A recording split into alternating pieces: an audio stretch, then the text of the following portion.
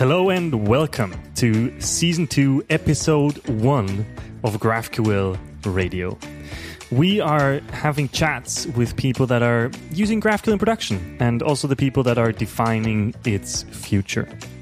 My name is Max Stoiber. I am one of the co-founders of GraphCDN, which is the GraphQL CDN. And I'm here with my co-host, Abi. Abi, why don't you introduce yourself? Hi, it's been a long time, everyone. 3 years to be exact. I'm really glad we're resurrecting the podcast. Since we last talked, I've joined Gatsby to, make the web blazing fast.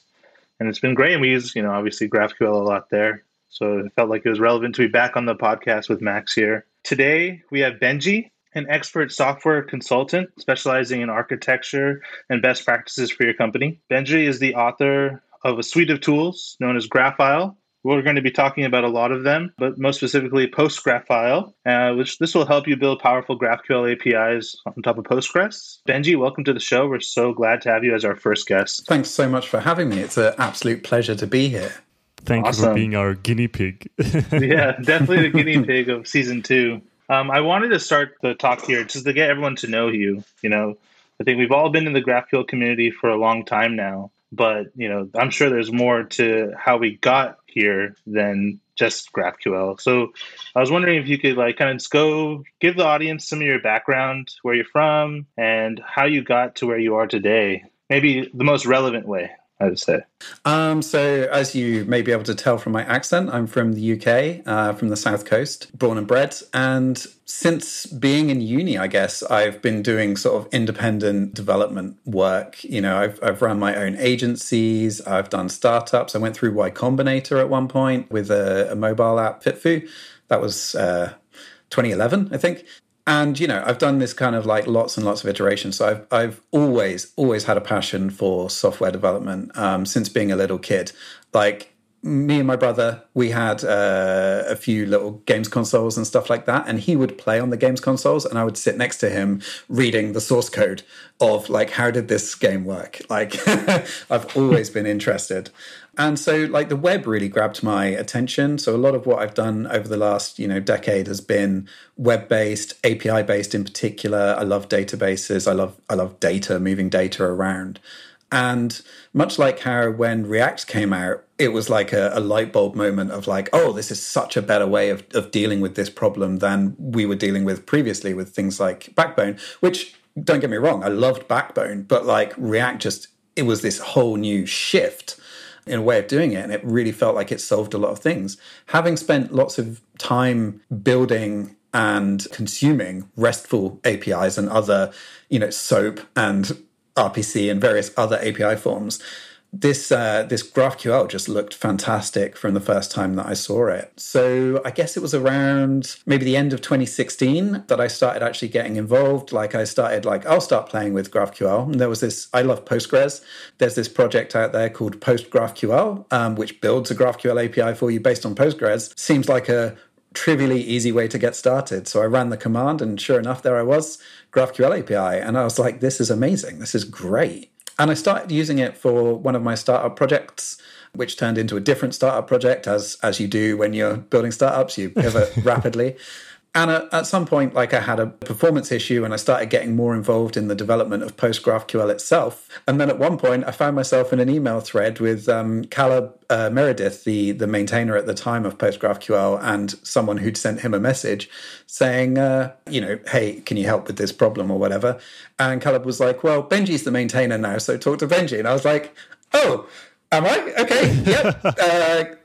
I can deal with this. Yes, that sounds fine. Let's do this. And what also really helped around that time is I've been trying to build these startups and trying to figure out what was next for me after a previous one. And people started donating. They started just sending me money. Here's 50 quid, good work, go get yourself, a nice meal.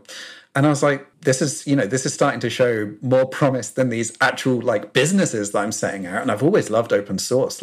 How can I make this be the thing? So I went from there to fixing the performance issues in PostGraphQL by basically re-architecting the core of it. in the process trying to figure out how to build a company around open source, which honestly, I'm still trying to figure out now. But we've had GraphRL Limited now for, I think, about 4 years, and, it's going well. We now have quite a significant amount of sponsorship, like enough to pay for a day and a half every week of open source, just pure, which is really good.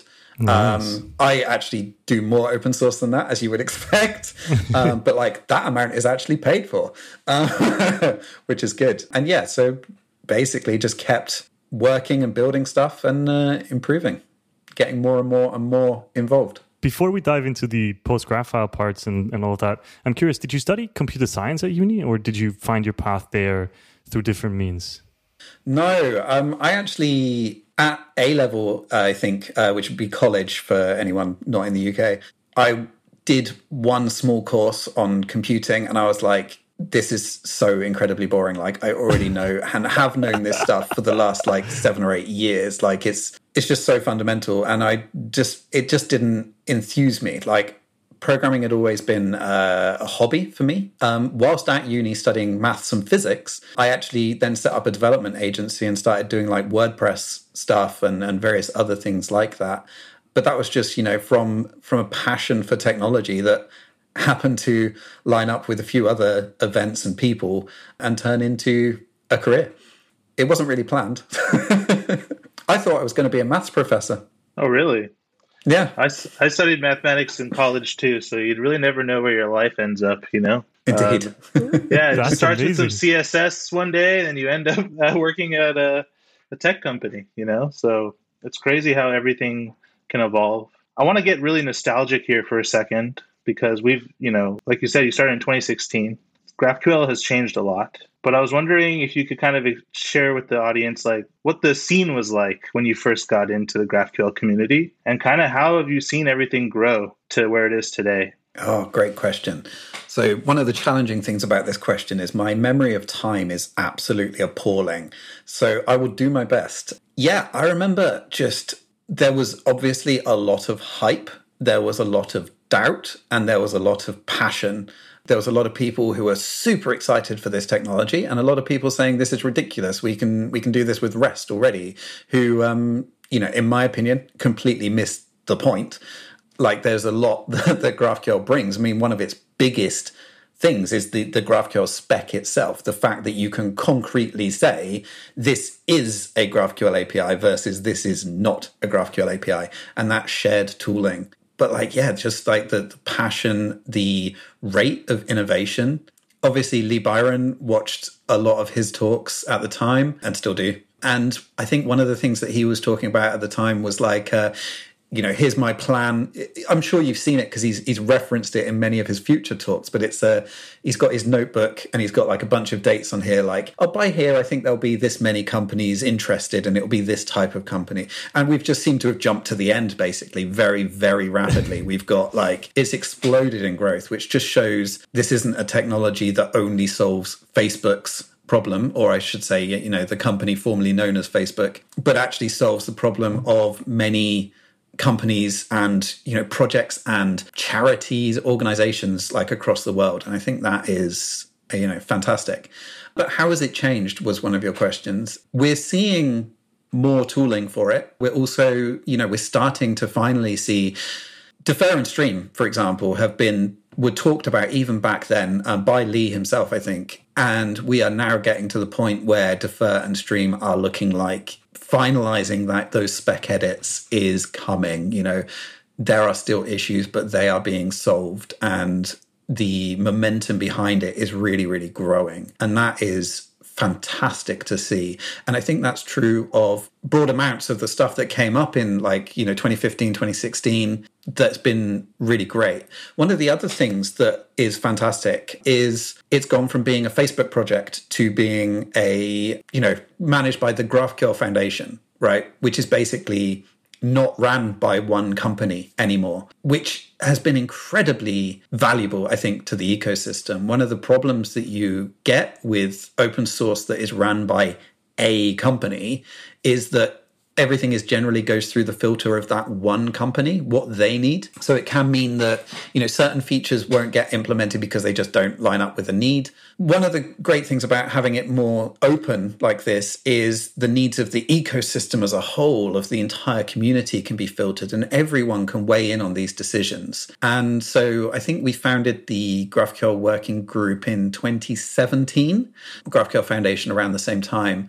And it's, I think, been really, really significant to the way in which GraphQL has evolved. It's gone from raising pull requests against one of Facebook's repositories and hoping that someone's going to pay attention to it, to actually being able to attend a monthly working group, represent your idea, try and get it through the stages that it needs to go to get merged into the spec, getting it merged into the spec, and as of October this year, getting it released as part of the latest spec cut, which, I mean, for a lot of people has been really, really great. And for the ecosystem as a whole.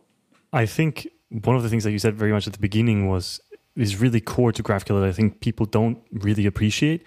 And it's the fact that it's a spec. And that sounds really stupid because, of course, it's a spec, right? But that is such a powerful thing because all of this tooling, all of this ecosystem around GraphQL wouldn't exist if it wasn't a spec, wouldn't exist if it wasn't clearly defined what is a GraphQL API, right? That allows people to build clients, that allows people like us to build products, that allows people to build all of this tooling without having to really care what kind of a GraphQL API it is, right? Like whether it is created with PostGraph, with WP GraphQL, whether you wrote your own GraphQL API, it doesn't matter. The tooling just works with any GraphQL API. And I think that that's really powerful. And it sounds like, from what you mentioned, having a consistent process to influence that spec is also a big improvement over where GraphQL was maybe in 2016, 5 years ago now, where now actually the entire community can be heard and there's a clearly defined process for going from I have an idea to it actually getting merged into the spec and becoming ratified as part of a version of that spec. Absolutely agree. It seemed like there was a lot of bureaucracy back in the day with like how you could propose changes and when they were actually planning to be implemented. So if you were like a new, if you do some greenfield project or you were taking a chance on GraphQL, certain features were like not going to be guaranteed to be there, right? And so, I just remember seeing a lot of hate back in the day, or I guess it's FUD, right? More on like, oh, REST is better. You can't do X, Y, Z with GraphQL. They're not doing this. And the GraphQL Foundation, as well as the working group, kind of first laid the path to solidify, like, this is going to be its own entity. It's like a living, breathing organism now with its own direction.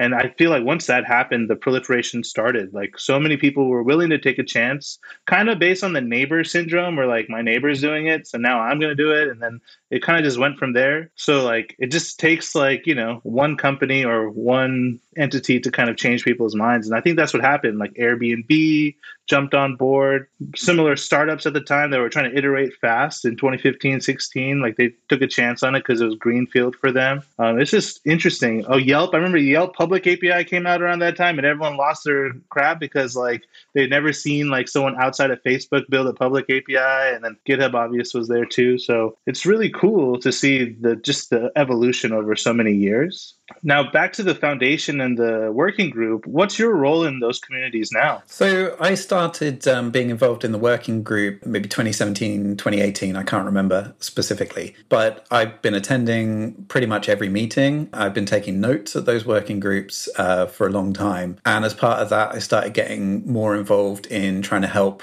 them run more smoothly, making sure that we were keeping track of like the action items, being more involved in actually reviewing people's pull requests and things like that as well. So I think that is part of the reason why when we set up the technical steering committee, which Lee Byron set up, he chose the initial members. There's Lee and 10 other members of the technical steering committee. He chose the first 10 and I was among them. So I've been very proud to serve for the last year on the technical steering committee. Now, the technical steering committee is a lovely like honor, but broadly, everything that we do at the TSC is to try and get consensus at the working groups.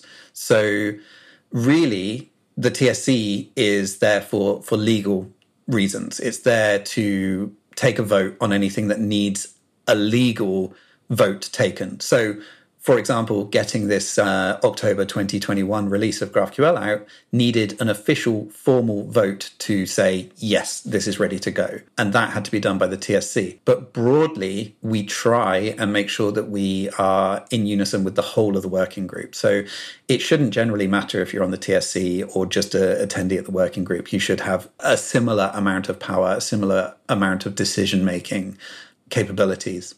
We're also obviously responsible for, managing the GitHub repositories and other such, chore things that you need a more formal right for. But that doesn't mean that you can't manage pull requests and raise pull requests. You can be on the working group to do that. You don't need to be TSC member. I actually didn't know that. So the TSC is more like a legal requirement to sign off things that need legal votes, but really the working groups are the things that do the actual work. Absolutely. In fact, we make it a point that the GraphQL TSC monthly meetup is the GraphQL working group monthly meetup. Technically, we're meant to have like a small bit at the beginning, but there's very, very rarely any actual TSC business. So generally we just skip over it. But there was, mentions of it when it came to, for example, recently the TSC duration that you serve is a calendar year. So that's coming to the end for some folks, including myself. And then we've opened nominations for people to nominate themselves. Obviously, we're recording now in December. So those nominations have been collected. The remaining TSC that are not at the end of their term will be taking a vote on that. And then in January, we should find out who the next 5 TSC members will be, which may well be us again that were previous there, maybe new people. Who knows? It'd be interesting to find out. That's super exciting. And you mentioned working groups. Is there multiple working groups? Is there one working group? Great question. So there is the GraphQL specification working group, which works on the spec. That is the main working group because as we both discussed, the spec is really the core of GraphQL. We also have the reference implementation, and we've got Express GraphQL and a bunch of other projects, Graphical. But these are all useful projects. GraphQL.js is the reference implementation, but GraphQL is implemented in, I think, over 30 different programming languages now. But the spec is shared. There's not different versions of the spec. Yeah. There is one spec. So the spec working group is the core. The spec working group can spin out sub-working groups for particular spec-related purposes. So we had one for input unions at one point, and we have some for other purposes. But there are also working groups for the various projects. So there's a GraphQL over HTTP working group, for example, to help us formalize what we've all been doing for the last 6 years anyway, but try and actually have a concrete spec that says, here is exactly how you should do GraphQL over HTTP. I think that's one of the things that people don't really realize about GraphQL is it doesn't actually in itself relate to HTTP at all. It is effectively, GraphQL is a function call, really. You give it a document and some variables and you expect back a response, but it doesn't matter whether that's done over HTTP or WebSockets or, over the phone, over fax, who cares? It doesn't really matter to GraphQL itself, but it obviously matters to the ecosystem. But there's also ones for Graphical, the IDE that we have, and GraphQL.js itself. Lots of working groups with lots of different people involved, all helping to contribute to making GraphQL better. That's fantastic to know. I have one more follow-up question, which is, let's say that I am listening to this and I'm I have a really good idea on how to make GraphQL better. Where would I go? What would that process look like, right? If I'm I have an idea on how to make this better, what would the steps be for me to actually get that, assuming it's really a good idea and everyone else agrees, which I would assume is the most difficult part here. How would I actually get it into GraphQL? And then the spec, but also the reference implementation and anywhere else it needs to be. Let's assume that this is a fundamental change to GraphQL that involves a change to the GraphQL spec. Because if you want to make a change to, for example, Graphical, the GraphQL IDE, then you would just get involved with that repository like you would with any other open source repository. So assuming that this is a change that needs a change to the GraphQL spec, there's been a lot of them. You would start by writing down what is it that you are trying, we try and focus on what's the problem that's being solved rather than what's the solution. So don't start with the solution, start with the problem. There's a number of ways you can do it. If you've already got a solution in mind and you can say, here's the problem, here's the solution I'm proposing, or you can just say, here's the problem and I want to talk about it. file that somewhere, whether it be a pull request to the GraphQL spec itself, whether it just be an issue. We also have the GraphQL working group repository where we have an RFCs folder, request for comments, where you can file a document there that details what you care about. This is a brilliant way to start, by the way. We generally say that whatever you're doing is a request for comments. So just filing it as a document in that repository, which has a very, very low barrier to merging. Like, you raise a document against it, someone will check that it makes sense. Not necessarily that they want it to be in GraphQL, but they're just like, that it's a reasonable request, and then it will get merged. Then you would also add yourself to the GraphQL working group agenda for one of the upcoming agendas. So the next one's in January at the moment, for example. You just put your name in there, Benji Gillam, Graphol, Chandler Ford UK, and then you put your topic, like I want to, tagged type for doing input unions or something like that. Put an estimate of the amount of time. So many people say 5 minutes, and it's never 5 minutes. So then someone like me will come along and say, let's up that to 15. And then that gets merged, and then you just turn up at the next working group. There is actually an extra step, which is you must agree to the contributor agreement. But that's all sort of bot-led. There's a bot that says, you've not signed this. Here's how you go and do it. You go and do it. You sign, you put your name on the thing, press sign. It then should automatically detect that. You merge it, or someone like me would merge it. And then you, attend, discuss, and then we go from there. There's a number of stages involved. So the stage 0, I think it is like the straw man. So that's what you would generally raise. Like, I think this thing sucks. Like, everything being nullable by default is great for error handling, but actually it makes my client code really, really messy. I want to introduce the ability to say, throw an error if this field is null. So now I don't need to deal with that null. This is the change that I want. This is the problem I have. What do you think, folks? And people will then look at that and they'll say, yeah, we felt that problem too. Or, no, this seems very specific to your use case, or whatever. Or have you considered doing it with a directive, or other such things? You'll get feedback, and that will then help guide where you go next. And then the aim would be to move it up to stage 1 at a later agenda, and then to move it to stage 2 at a later agenda, and so on until it's stage 4, gets merged, and then ships out with the next release of GraphQL.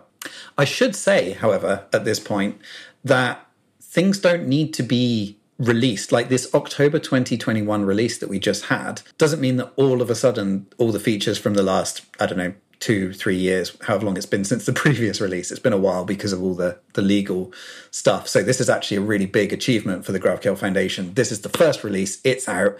Everything from here on should be much easier. But you don't necessarily need it to be in that. Most implementations follow the GraphQL spec draft. So once something's got to stage 4, it gets merged into the draft, and then lots of the implementations tend to start building it and using it. There's been stuff that people have been using for years that only officially went out in October. Does the foundation manage the languages that are supported? Like, does the foundation make sure that there's a good community of Elixir or Node.js? Obviously Node.js, but like, if I was a language developer and stuff, like, what is the process of me getting into the foundation for my GraphQL server in my language? Absolutely great question. So there's actually 2 parts to your question, which you may not realize. And the first thing is, no, the foundation has no say over this whatsoever. The whole point of the technical steering committee is to deal with the technical aspects of GraphQL. The foundation is purely there kind of to support the ecosystem in terms of like funding events, being the legal body that represents this. But all of the technical decisions take place by the working group, by the technical steering committee, the working group under the guidance of the technical steering committee, which is independent from the GraphQL Foundation itself. Like, I'm not a member of the GraphQL Foundation, and I'm on the technical steering committee. So the foundation itself isn't involved. But let's imagine you're asking about the GraphQL working group and things like that. We don't have any like oversight over that kind of thing. We will help you. Like, we'd love to help you, but it's up to each like ecosystem to build its own library or libraries. Generally, what a lot of ecosystems do is they effectively follow the GraphQL reference implementation and then just translate the code from that into the code for their relevant language, which is great. But it does mean if there's any transcription errors between the spec and the reference implementation, everyone gets them, which is entertaining. But yeah, like, we like to support people like that, and there are quite a few. So, for example, Hot Chocolate and GraphQL Java have representatives that attend the working group most months. But we also try and get the others involved. We ping on the GraphQL working group GitHub repositories to say, here's this new feature we're thinking about adding to GraphQL. Is this going to cause any problems for your language? Because some languages, you can get problems, null handling, for example, is an interesting one. So yeah, there's a lot of discussion that takes place between the various implementations. Let's shift gears a little bit and let's get into the GraphIL world. I really want to know kind of like origin story. I know we talked about it a little bit in the beginning, but let's go into the proper origin story. And I want to maybe like talk about some of the different libraries you have, which I guess will come out of the origin story. So I'll give you the floor for this one. Absolutely. Thank you. So GraphIL came out of my work on PostgreSQL, as I mentioned at the beginning. One of the things that I really liked about PostgreSQL was that it effectively removed like two middle layers. So when you've been building things for so long, you've picked up all these like software best practices, right? Which are great for really, really, really large teams, like the size of teams at Facebook and things like that. But they're not always the best thing to use in small scale. And a lot of us, and when I say small scale, a company with with like 10 developers or 100 employees is relatively small scale when you compare it to, Amazon or Facebook or whatever. So like scaling is always where do you fit on that spectrum? You often like have to, even take Rails, you build like a model, and your model represents your database table. And it tends to be, you have a database table called users, and then you define a model called users. And then you have an endpoint that exposes that model. It would be like your users endpoint. And then you send a request from your front end client that says, hey, I want to get the users. And then you turn that into a model on the client side that you probably call users. And then you use those users. And that's like, what's that? Like database, model, controller, endpoint, client-side representation. That's 5 different layers that all are the same thing. And like one of the things I really liked about PostgreSQL is it just said, nah, we don't need none of that. And to be honest, it's generally quite accurate. I would say maybe 80% of your data model, you've got things like this where you've got a database table and it's the same throughout the whole stack. Sure, maybe you rename a few fields, maybe you add some extra relationships, maybe you do some other subtle tweaks, but broadly it's the same thing. It represents the same thing. And I really like that because it basically meant that I could go from writing a database definition to having a fully running API in virtually no time at all without having to worry about models and controllers and endpoints and, all the rest of it. Which was great. Like for someone who has chronically wrote startup after startup after startup, like being able to just get to the end immediately, test the thing, and then go back later and worry about all those, best practices or whatever later was fantastic. Now that you put it like that actually sounds a little bit ridiculous. Having a users table and a users model and a users controller. I've never really thought about that, but that is kind of ridiculous. It is. I think there is definitely like the 5 or 10% space where it does make sense, where you are, aggregating large things and you want to deal with this abstraction. But for the majority, like it is pretty linear. Yeah, I got excited about that. I started being involved in PostgreSQL. I became the maintainer, as I mentioned, via being CC'd on an email. And yeah, I've gone from there to maintaining this PostgreSQL. One of the biggest things that I wanted with PostgreSQL originally, like before I became the maintainer of PostgreSQL, I tried fixing the performance issues in PostgreSQL directly, struggled, and thought, actually, there's a better way. And for those of us familiar with like building GraphQL APIs, you'll probably be familiar with the data loader pattern. This is one of the ways of solving the so-called N+1 problem. But I thought, well, this is all just doing, select from table where ID equals 7 or whatever, or where ID is in a list of these IDs. But it's not leveraging like the features of the database. I use Postgres. Postgres can do so much. Why is it not using any of that? Also, Postgres has a query planner. Like it could figure this stuff out and do it in the most efficient manner possible. So I set out to try and figure out how can we make it so that we can build something like PostgreSQL that actually looked at what GraphQL was requesting, translated it to SQL, executed that, and then sent the result back as a GraphQL response. And I did about a 2-week hack project where I built the very beginnings of this. It gathered steam. I became the maintainer of PostgreSQL. I renamed it to PostGraphQL due to the fact that GraphQL, I think, is a trademark. And so renamed it to PostGraphQL. Yeah, incorporated my new experimental idea into what became PostgreSQL version 4, which we've now had on the market for 3.5 years, I think. We're on 4.12.5 now, I think. So there's been a lot of releases over the last few years, adding more and more and more functionality.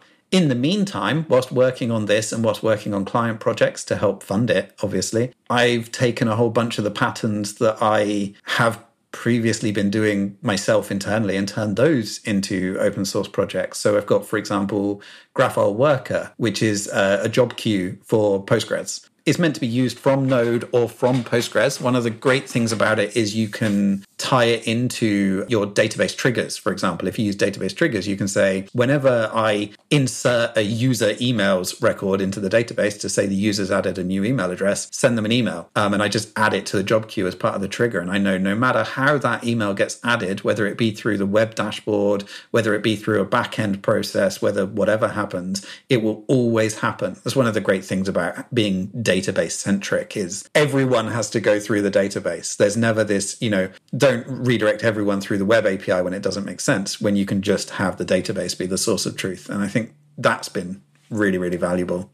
So GraphQL Worker's a great pair for that. Go on. This might be a really stupid way to phrase this, but is PostGraphQL essentially a way to create a GraphQL server in Postgres? Right? Like rather than writing like Node.js or Java or PHP, you're writing SQL statements and creating your database schema, and through that, essentially creating a GraphQL server. I don't know if that makes any sense. Is that a strange way of looking at this? It's an interesting approximation of it, for sure. So, like, when we talk about, like, GraphQL, we often talk about resolvers, and we say, like, it makes sense for the business logic to be not in the resolver so much as in another business layer. So you can think of, like, the database as being used to implement that business layer. Normally, you would have a business layer and then the database behind it. But Postgres is so powerful with its, like, row-level security, its role-based access control, its triggers and functions and all the rest of it, that actually it can be your business layer. So PostGraphQL effectively builds the resolvers that delegate to Postgres.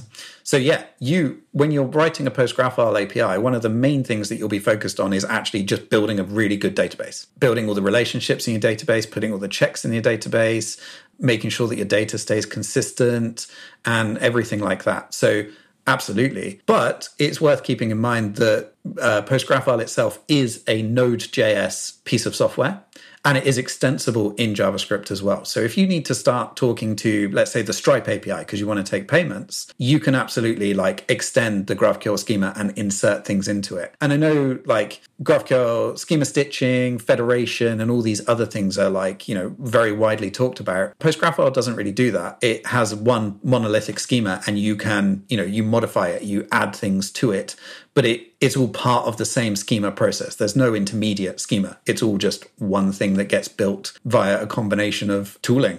One of the really cool things about it, like there's so many different ways of using PostGraphQL, but because it's built on a plugin-based architecture, in fact, like everything is plugins. Like the core is like 60 different plugins that do different little small things. Like one of them worries about like relay cursors, cursor pagination. One of them worries about identifiers. One of them worries about tables or columns or adding a where clause or whatever. And what that means is if PostGraphQL doesn't suit your needs, then there's probably a plugin that means it will.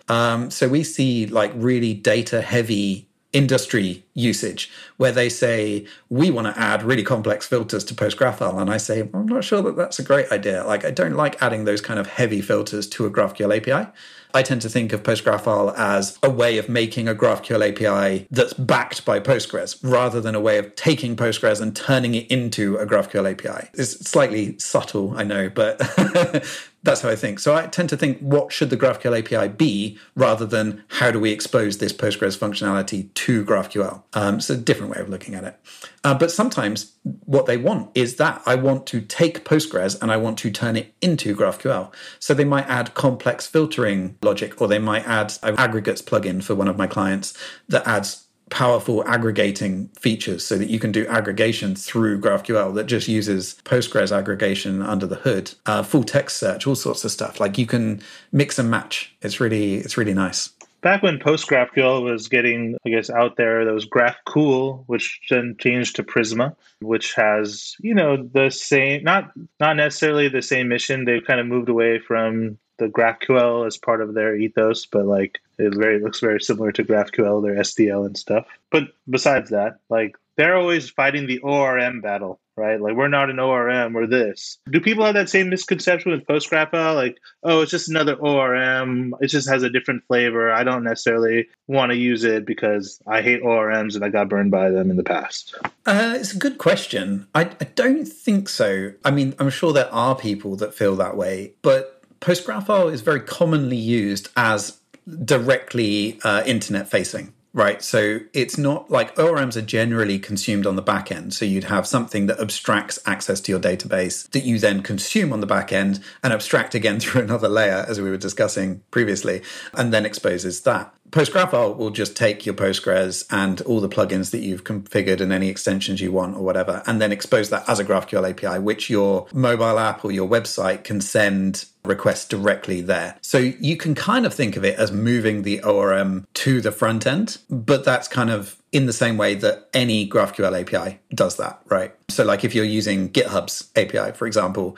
you are still dealing with GitHub's objects and they are defined as types in the GraphQL schema and you can deal with them in that way. But I don't think GraphQL in general is really an ORM.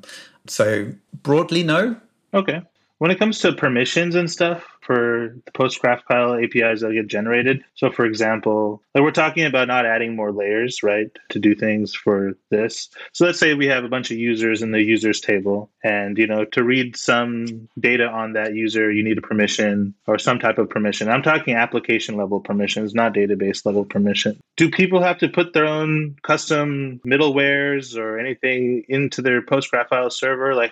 As a developer, how would I have this essentially read access to everything, write access to everything, PostgreSQL generated API? How do I secure it? Great. So the answer again is Postgres. Postgres has tools for this. In 2015, I think Postgres introduced row-level security. So row-level security is much different from what you might think of as database access control. So you're probably familiar with things like the grant and revoke statements, like grant select on this table to this role. And that's really talking in terms of tables and columns and not in terms of rows. And rows is what we tend to care about at the application layer. But row-level security in Postgres gives you this ability. So you can say, for example, allow only access to read posts from forums that I'm a member of. And that would be a row-level security policy.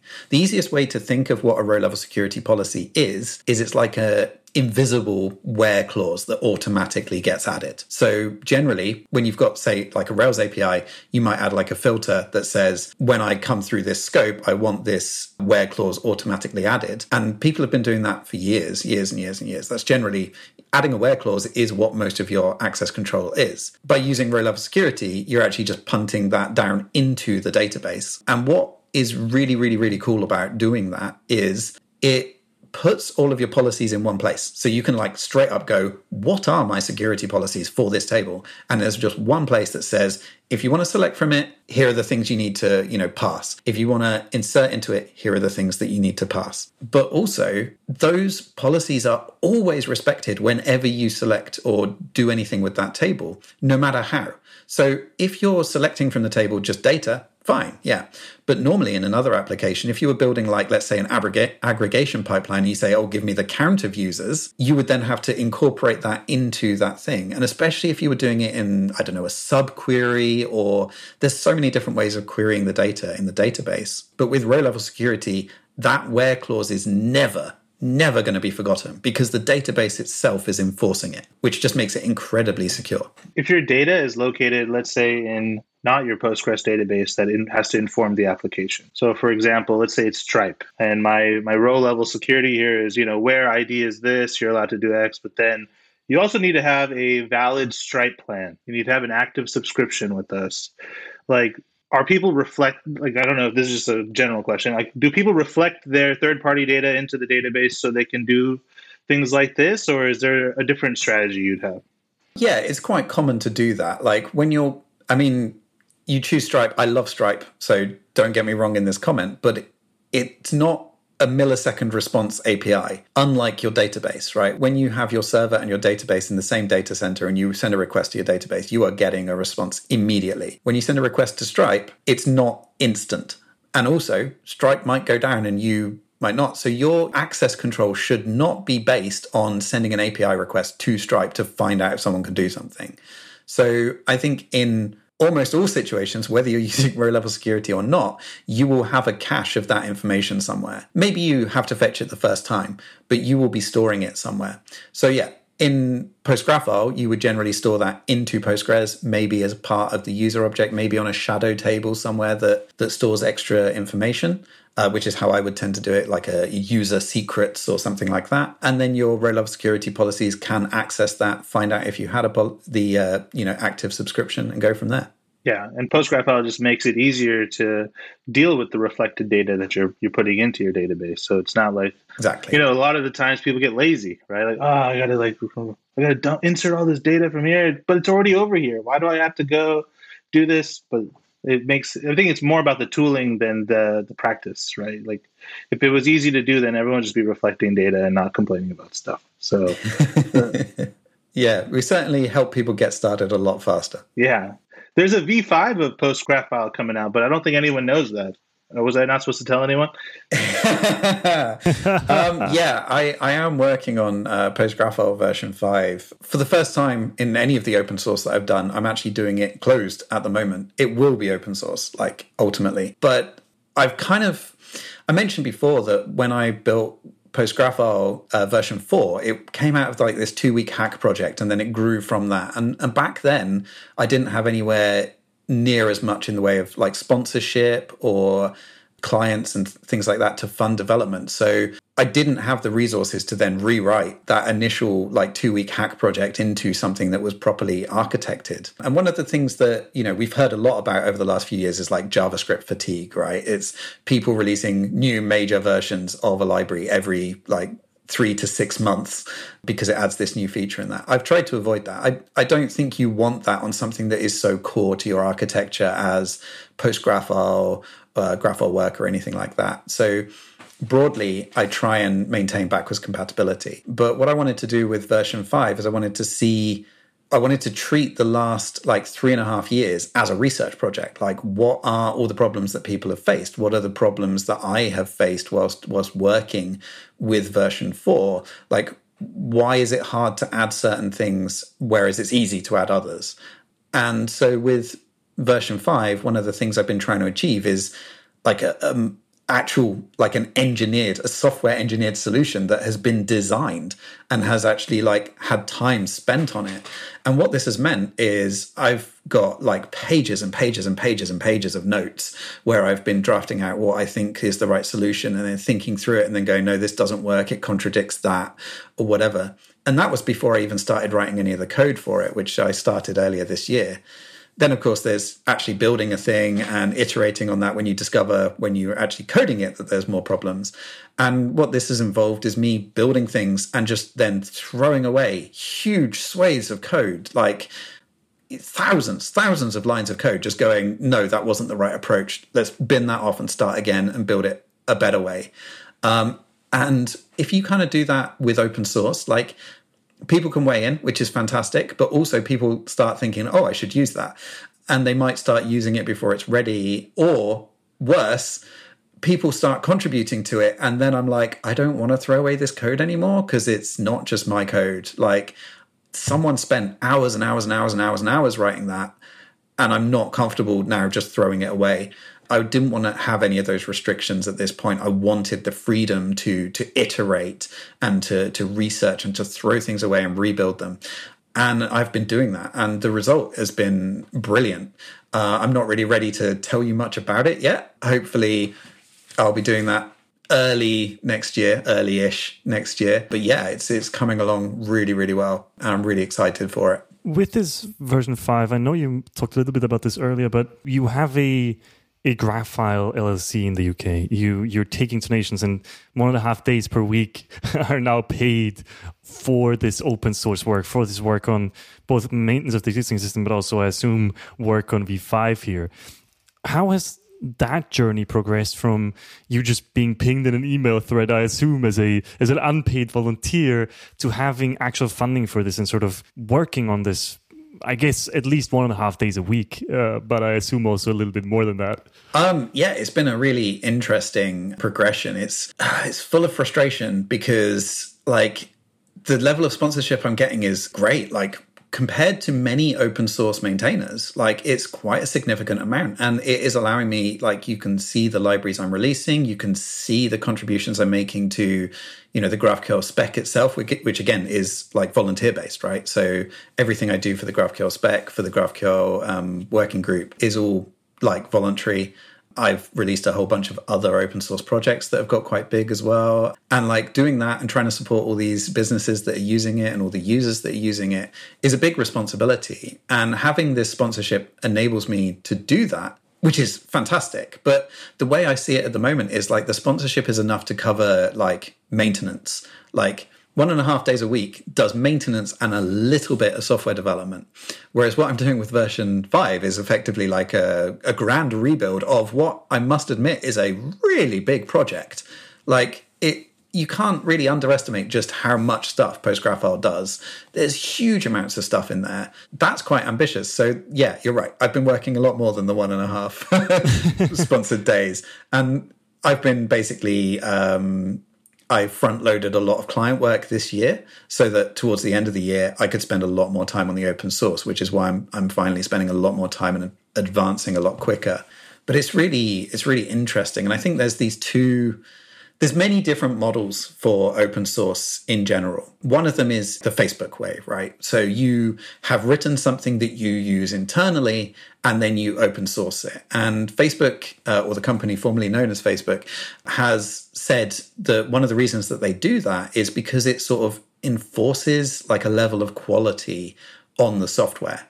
Like it forces their engineers to make sure that the APIs are consistent, to make sure that there's documentation for things. So that's great. Like that's a forcing function for them, which is brilliant. And React has grown massively, right? But there's other projects that maybe Facebook's open source that they've not been as brilliant at interacting with the open source community for, because at the end of the day, it's there to serve their purposes and they're kind of open sourcing it as like a nice thing to give to the community, but it still needs to solve their problems. There's another type of open source, which is where someone sees a problem and thinks, I want to work on that problem. And I think that is great. Like that's what I've done with PostGraphQL, right? I've seen this problem. I'm not using it to build another piece of software. PostGraphQL is my software. I have customers and clients that are using it, so I work with them, but they're not my projects. And like at any point they could just say, okay, thanks, Benji, you've been really helpful, but like we don't need you anymore. And that would be fine, right? That's entirely their prerogative. So, but one of the great things about a tool like this that's managed independently of one owning corporation is that lots of corporations can all contribute to the greater good, much in the same way that I said with the GraphQL Foundation and the GraphQL spec. It's like now owned by the community. And that's really great. But if a project's not the size of GraphQL, and you've got to factor in GraphQL is pretty big, like, it's growing rapidly, but it is also huge. There's implementations in all the different ecosystems. There's people like, GitHub and Netflix and the like that are using it at scale. So there's a lot of money there, really. Whereas the smaller scale projects, I mean, even something like Webpack, right, has struggled with funding. It's a software project that is not the secret sauce. You know, if Netflix uses Webpack for their website, right, that is not secret sauce for Netflix. It's not gonna, sharing that with everyone's not gonna make any impact on their bottom line. But if they were to give, you know, a certain amount of money to Webpack, and every other company that were to use Webpack were to give a certain amount of money to Webpack, suddenly Webpack would be able to afford much more development resources, and the amount of benefit that all of those companies would get out of that, whether it be smaller bundle sizes or faster bundling or all these other things that could come out of it, is much more than if they'd have just spent that same amount of money on paying one of their engineers to try and improve that thing. Because it's like the many, many, many hands help to lift this much more efficiently. But I think that we, as a commercial ecosystem, it's very hard for companies to justify that investment. And it seems to me very short-sighted.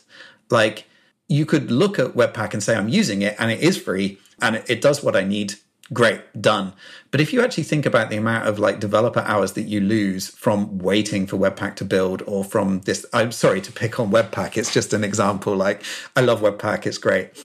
If those people that were working on it were able to spend more time, you know, optimizing it or adding extra features that everybody needs, not that one specific company needs, it would be brilliant for everyone. And we really need to help companies to see this and to actually, you know, put their hand in their pocket and give money to open source maintainers like me, like the people behind Webpack, and like behind the vast majority of the software that powers today's internet, the vast majority of which is open source, right? I mean, we've just had, this will be out of date by the time this goes out, but we've just had this Log4j vulnerability, right? And again, this is primarily one person that's maintaining this project, unthanklessly, like in the XKCD. And suddenly there's been this massive problem that has affected the entire industry, like basically anyone who uses Java at all. And no one was like I think he had one or two sponsors before this happened. You know, it's silly. We should be supporting these projects, all of these projects throughout the entire stack. And we should get people used to doing that. What are some different monetization strategies in open source that, you know, that you're thinking about here? I've heard some different ones, like, you know, selling licenses to the source. So it's not necessarily open source, but it can be. Having like open core models with like closed source licensing, things like that. I know Max over here has something called Bedrock, which is not necessarily open source, right? Like, but it's that same type of like community development where you're giving out software, but you're getting something in return, in this case, money. But what are some other things that may help? Because I don't know. Personally, like, I just think companies are always so busy with their own roadmaps. They don't necessarily take the time to respect and realize that they have to throw a bit of their Series A funding back into Webpack or whatever. What's the best way, you think, or what would work for you? Absolutely. Well, great question. And I've been fighting, you know, trying to solve this question myself for the last few years. So you mentioned Open Core. Open Core is like a great way of potentially funding open source. One of the problems with it is it detracts from the open source, right? Like, if there's something that you offer in your open core functionality, the bit that is paid, then you probably aren't going to want to merge someone's pull request that adds that same feature to the open source project. Like, it's not aligning that incentive. So I don't really like it for that reason. We actually have one paid plugin for PostGraphile at the moment. So, like, you know, I'm not staunchly completely adverse to it, but it doesn't bring in anywhere near as much as the actual sponsorship, which, you know, sponsorship is the purest way to fund open source. Like, you sponsor someone, they can work on the project, and that's it. There's not really anything else expected of them than to work on the open source. And it's so pure. The incentives are aligned. If a sponsor comes to you with a problem, you're going to want to help fix that problem, right? But you also have all these other sponsors and you're not going to want to upset them. So you will always try and make the best decisions for the whole ecosystem. And I think that is great. Like, it aligns those incentives. Open Core doesn't so much, because it basically says, here's this thing we have to keep back because this is how the company makes money. And I don't think that's ideal. There's so many other ways of potentially funding open source. So there's like support, for example. We have tried support at Graphile. I can tell you 2% of our income comes from our support contracts at the moment, 2%. Very small amount. I hate to undercut my own business, but like, no one uses it because PostGraphile works, right? it almost like it makes, again, misaligned incentives. It makes you want to insert bugs into your code so that you can get people to need support for it. But that's not, it doesn't make sense. You want to make the best software you can make. So support really doesn't make sense. There's contracting and consultancy, which I obviously do.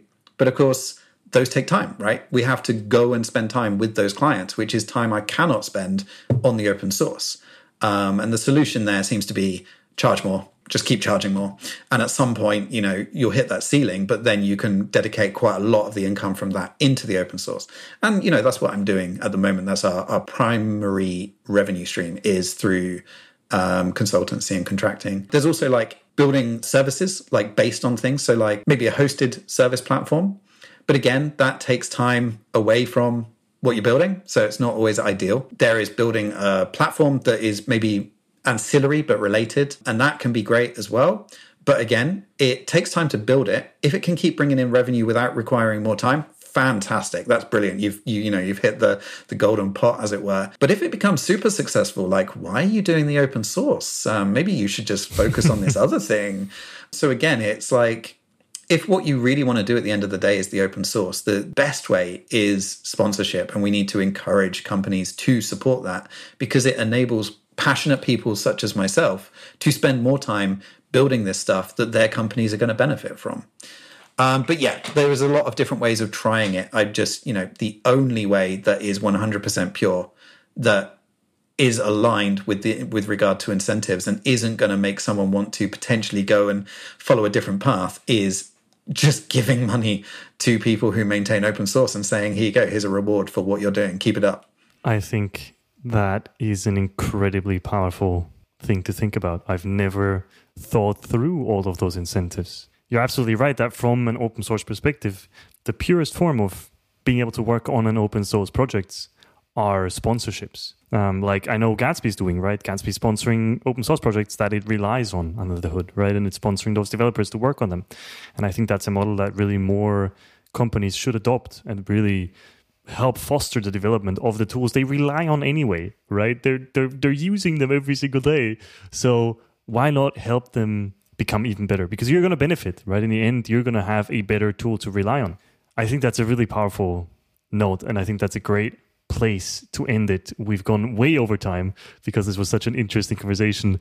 Thank you for being here, Benji. I would love to give you space to plug one thing. If you could get every listener to do one thing, what would that one thing be? Well, on topic, it would be go to the GitHub sponsors page, find the software that you use and sponsor it. That's perfect. All right, everybody, go do that right now. Go to the GitHub sponsors page. Go pay the people that are building the tools that you use every day. Benji, thank you so much for being our guinea pig, for joining episode 1 of season 2 of GraphQL Radio. Thanks for having me. My name's Max. We also have Abby here. Go follow Benji, and we'll see you in the next episode.